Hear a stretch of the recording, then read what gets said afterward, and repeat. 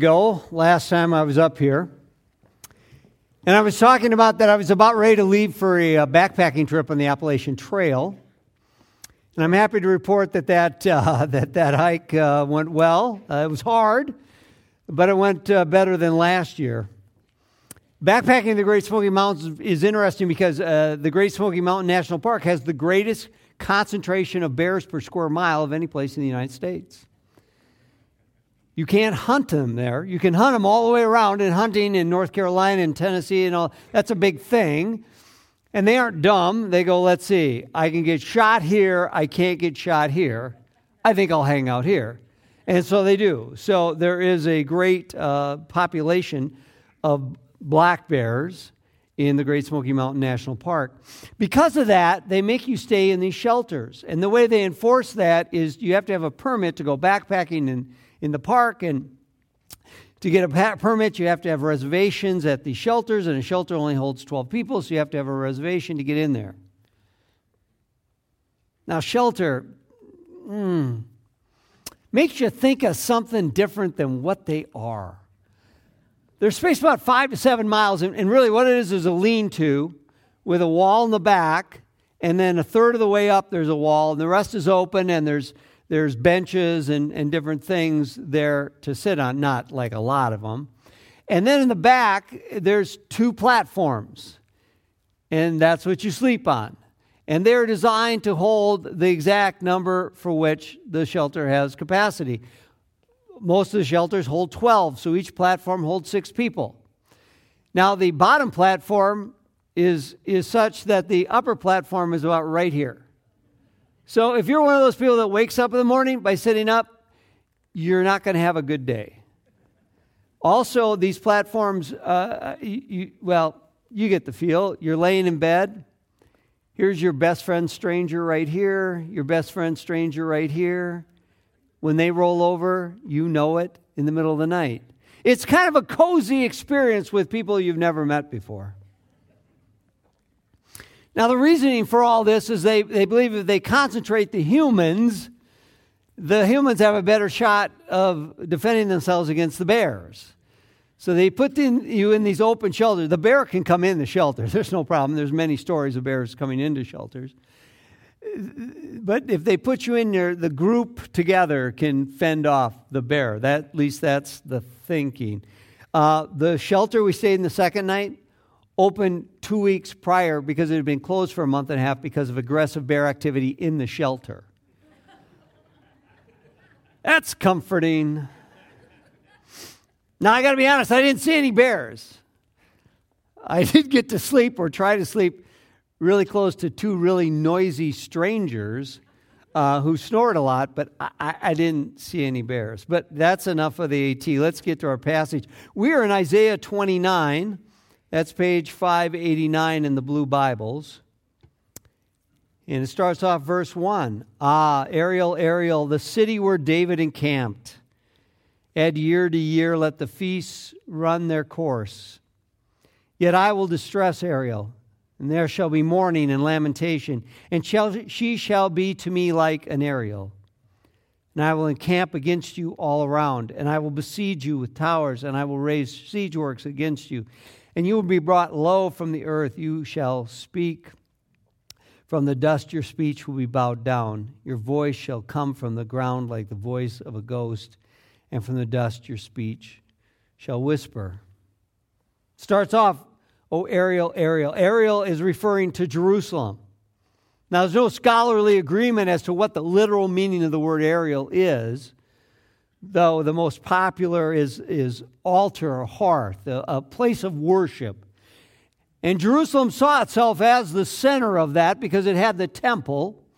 The temple is where all worship and the sacrifices and all that took place. And that was in the middle of Jerusalem. Jerusalem saw itself as a special place because of that and took great pride in it. They were the place that you went to worship God. The only problem is the worship, well, it didn't please God. Oh, they observed all the proper festivals and the days and did that, and they generally did the sacrifices. Oh, they didn't do them quite right, and they brought the animals that weren't the best like they were supposed to. But generally, they did it. And then there was this thing about wanting God. You see, we always have to remember God's law, the Mosaic law, was in place so that God could have a relationship with his people. You see, he had the laws of don't do this and do this so they would not sin, but they'd still sin, and then he had the sacrificial system in place to atone for their sins. All that, again, so that he could be in a relationship with these people that he created. That was what the goal was. Sometimes we can think that God makes these rules just so he can control us. That God has this overwhelming need to dictate our lives, so he puts these rules over us just so he can be in charge. God created us for one reason: to have a relationship with us. I mean, think about that. The God of the universe. Say like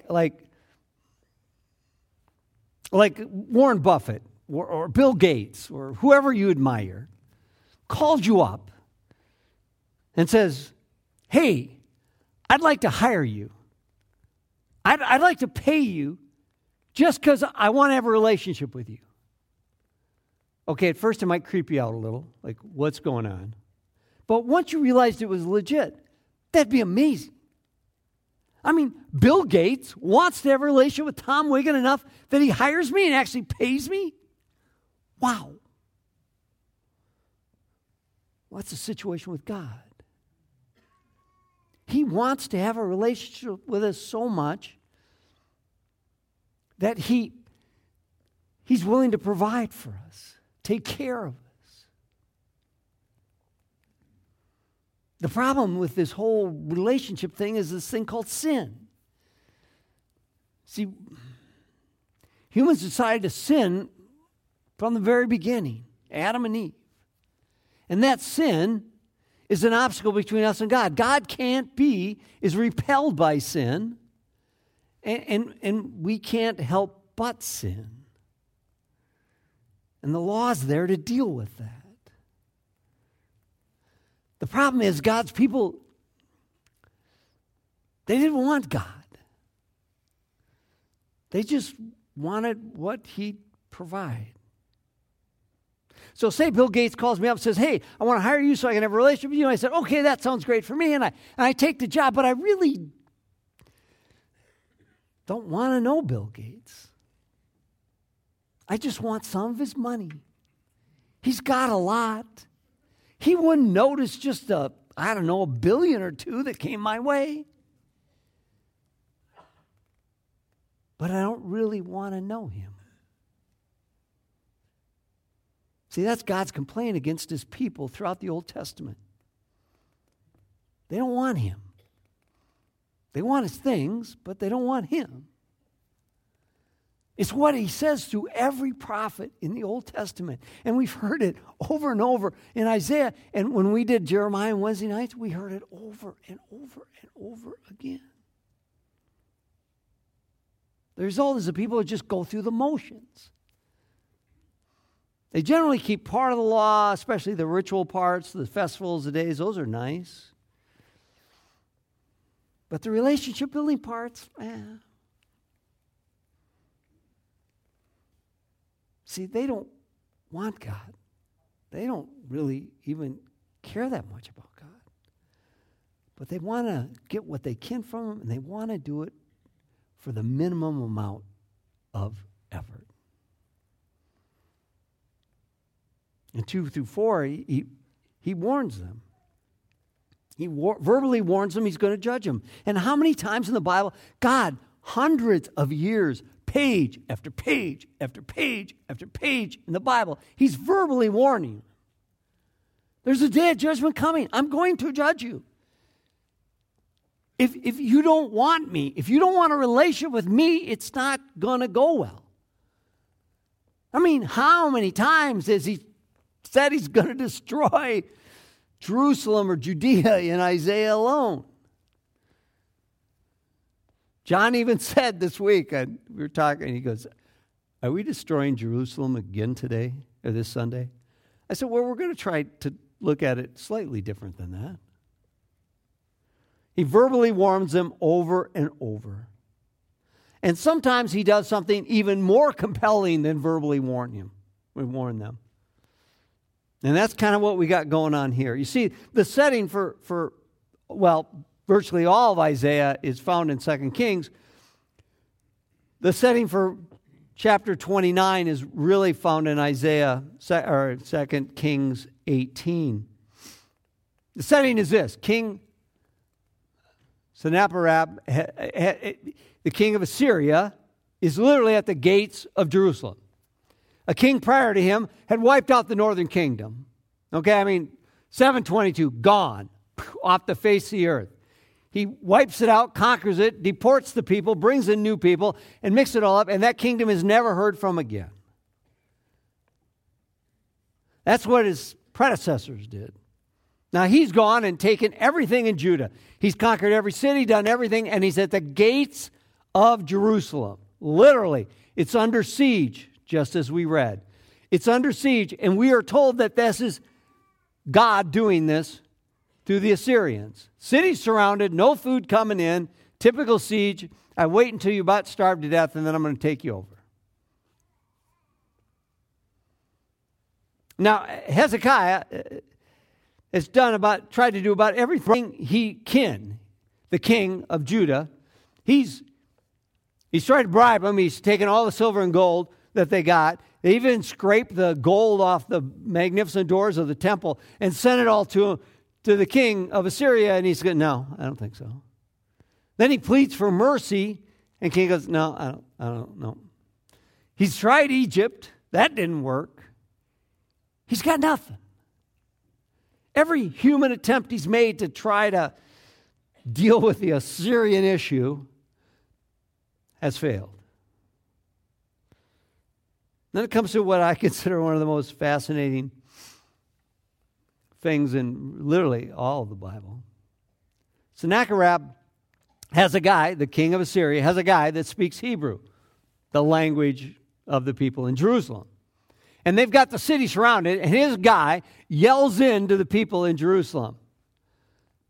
They had big voices back then, And he yells in, and Hezekiah, the king of Judah, says, Don't yell at them in their own language, because they might understand. He goes, no, I want them to hear this. And this is what the King Sennacherib's guy says to the people in Jerusalem, speaking for the king. Thus says the king, do not let Hezekiah, their king, the king of Judah, deceive you, for he will not be able to deliver you out of my hand. Do not let Hezekiah make you trust in the Lord by saying the Lord will surely deliver us, and this city will not be given into the hands of the king of Syria. Do not listen to Hezekiah, for thus says the king of Assyria, make your peace with me. Come out to me. Then each one of you will eat of his own vine, each one of you of his own fig tree. Each one of you will drink the water of his own cistern, until I come and take you away to a land like your own land, a land of grain and wine, a land of bread and vineyards, a land of olive trees and honey, that you may live and not die. Do not listen to Hezekiah when he misleads you by saying, the Lord will deliver us. Has any of the gods of the nations ever delivered his land out of the hands of the king of Assyria? He goes on to say, how is your God any different than their God? I've conquered all these people, and all their gods have failed to stop me. How is your God any different? Don't listen to your king. Don't say that God's going to deliver you. I am the only way. And I'll let you stay in your lands for a little while, and then I'm going to exile you into captivity. But it really probably won't be that bad.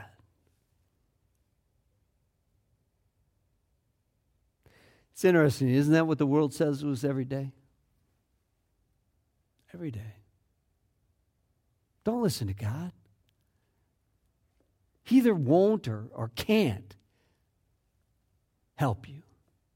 really doesn't know what's best for you. Listen to us. Surrender to us. We have the answer. We have the way. Listen to us and everything will be okay. I don't care if you're listening to the media. I don't care if CNN, Fox, whatever it is, Oprah or Dr. Phil. I don't even know if they're still on the TV. Movies, secular books, your neighbor next door, maybe your relatives, maybe even a TV preacher. That's the world. Don't listen to God. We have a better way. Oh, it's subtle. They don't even mention God's name. But if you listen to us, if you're not happy, leave your spouse. If you're not happy, buy this, do that. If only. All your problems are because of those people, whoever those people are. If the party in power is the wrong party, if we only could be in power, whoever we are, that's the answer. That's the world. The world tells us, as we've said many times, how to think, how to dress, how to eat, how to act, what to buy, when to buy it.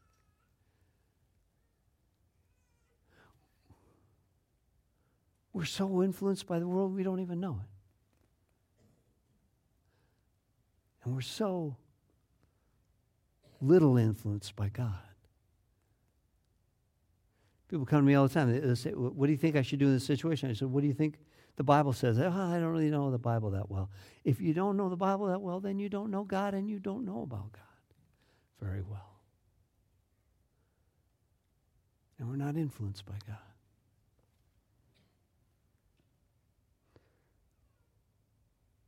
Sennacherib was the world saying, trust me. Don't trust your God. But it's interesting, in 2 Kings, Isaiah is in 2 Kings. In fact, right after that speech I just read, he says to Hezekiah, don't listen. Turn to God. Turn to God. No, sincerely, turn to God and earnestly pray for deliverance, and he will hear you. And that's what Hezekiah does. And what happens next is, truly amazing. Verse 5, back in chapter 29 of Isaiah. But the multitude of your foreign foes shall be like small dust, and the multitude of the ruthless like passing chaff. And in an instant, suddenly, you will be visited by the Lord of hosts, with thunder and earthquake and great noise, with whirlwind and tempest, and the flame of a devouring fire. And the multitude of all the nations that fight against Ariel, all that fight against her and her stronghold and distress her, shall be like a dream, a vision of the night. As when a hungry man dreams, and behold, he is eating, and awakes when his hunger is not satisfied. Or as a thirsty man dreams, and behold, he is drinking, and awakes faint, with his thirst not quenched. So shall the multitude of all the nations be that fight against Mount Zion. That's what happens. Hezekiah turns, earnestly prays and earnestly seeks God and wants God for who he is. And the Assyrian forces are destroyed. Not because they destroy. In fact, they don't even do anything. The forces are destroyed and the king is sent back to Assyria and dies there. God delivers them.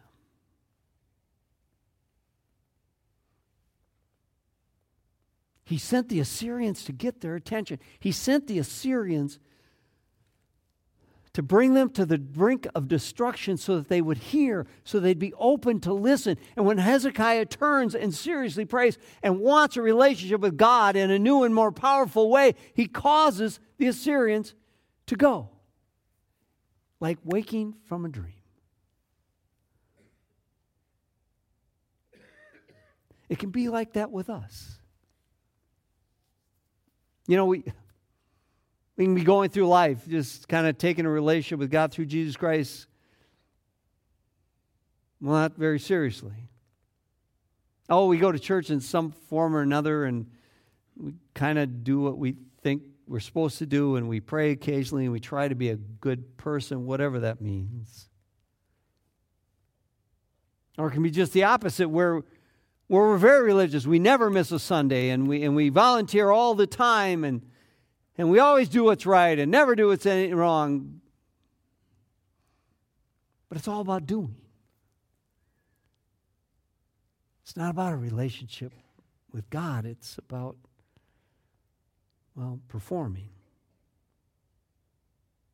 And it's so easy to fall into those patterns.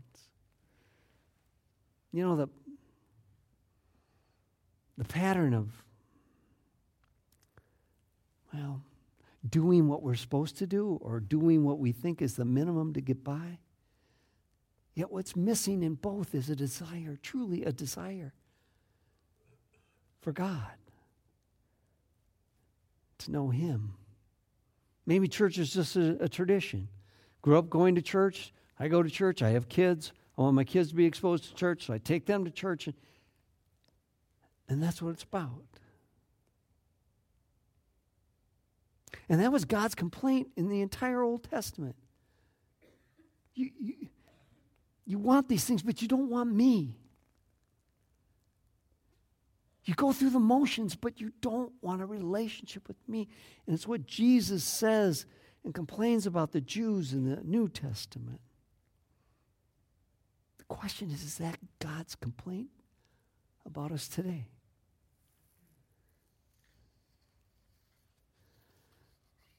Again, it is amazing that God literally is visibly threatening Jerusalem with destruction in a true and physical way,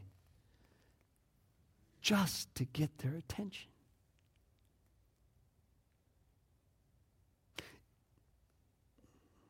I don't know about you, but that happens with me occasionally. I mean, God allows or maybe even causes something negative to happen in my life just to get my attention. Just say, hey, Tom, you're not focused on me as much as you should. You need to start taking this relationship more seriously.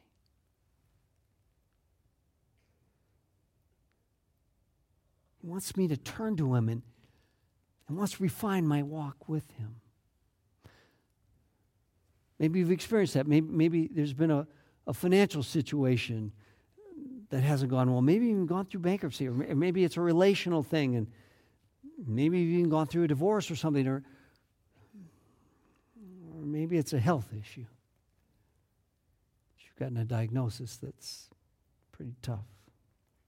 Now, we can see these things as random events, outcome of living in a fallen world, and that may be all it is. But we do know that God uses these things not to punish us, but to get our attention, kind of as a discipline to say, hey, take this relationship seriously. Don't just blow it off as something you do. Sunday morning isn't a day you go to church. Sunday morning is a continuation of the worship that you have every day with me, coming out of a relationship we have. Does it to get us on the path to Him through Jesus Christ. The path that leads to life and freedom and peace. The only way we can get that.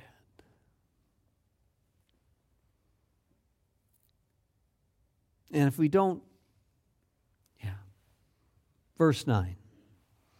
Astonish yourselves and be astonished. Blind yourselves and be blind. Be drunk, but not with wine. Stagger, but not with strong drink.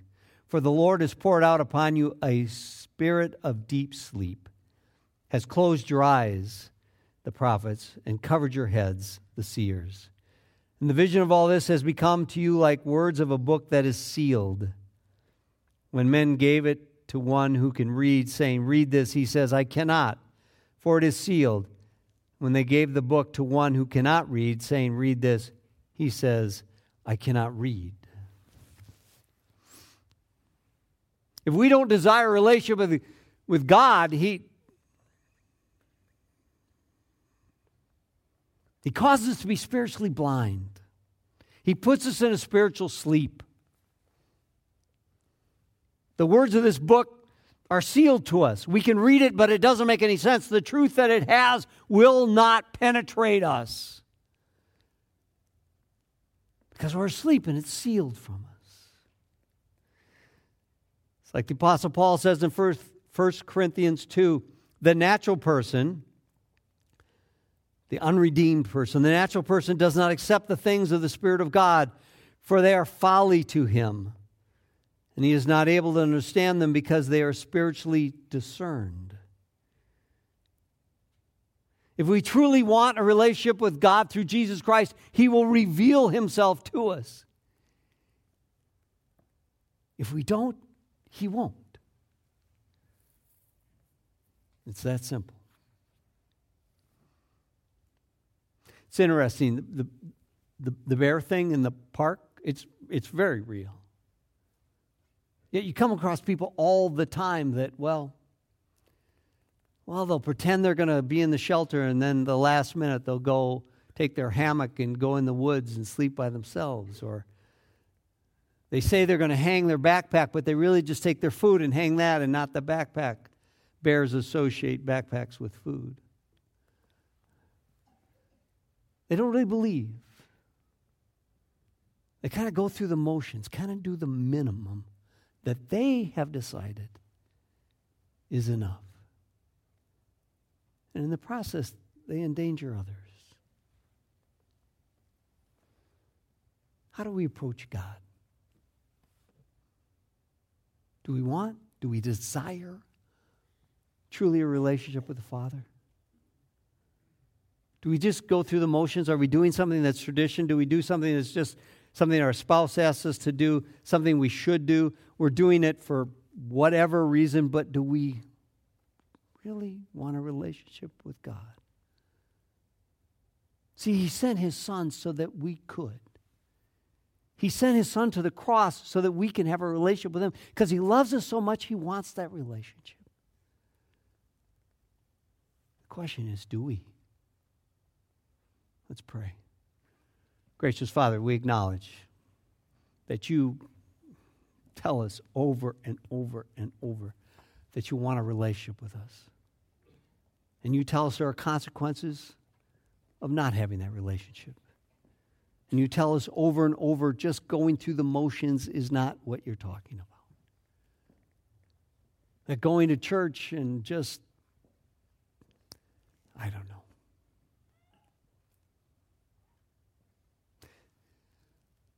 That You desire to know us and for us to know You.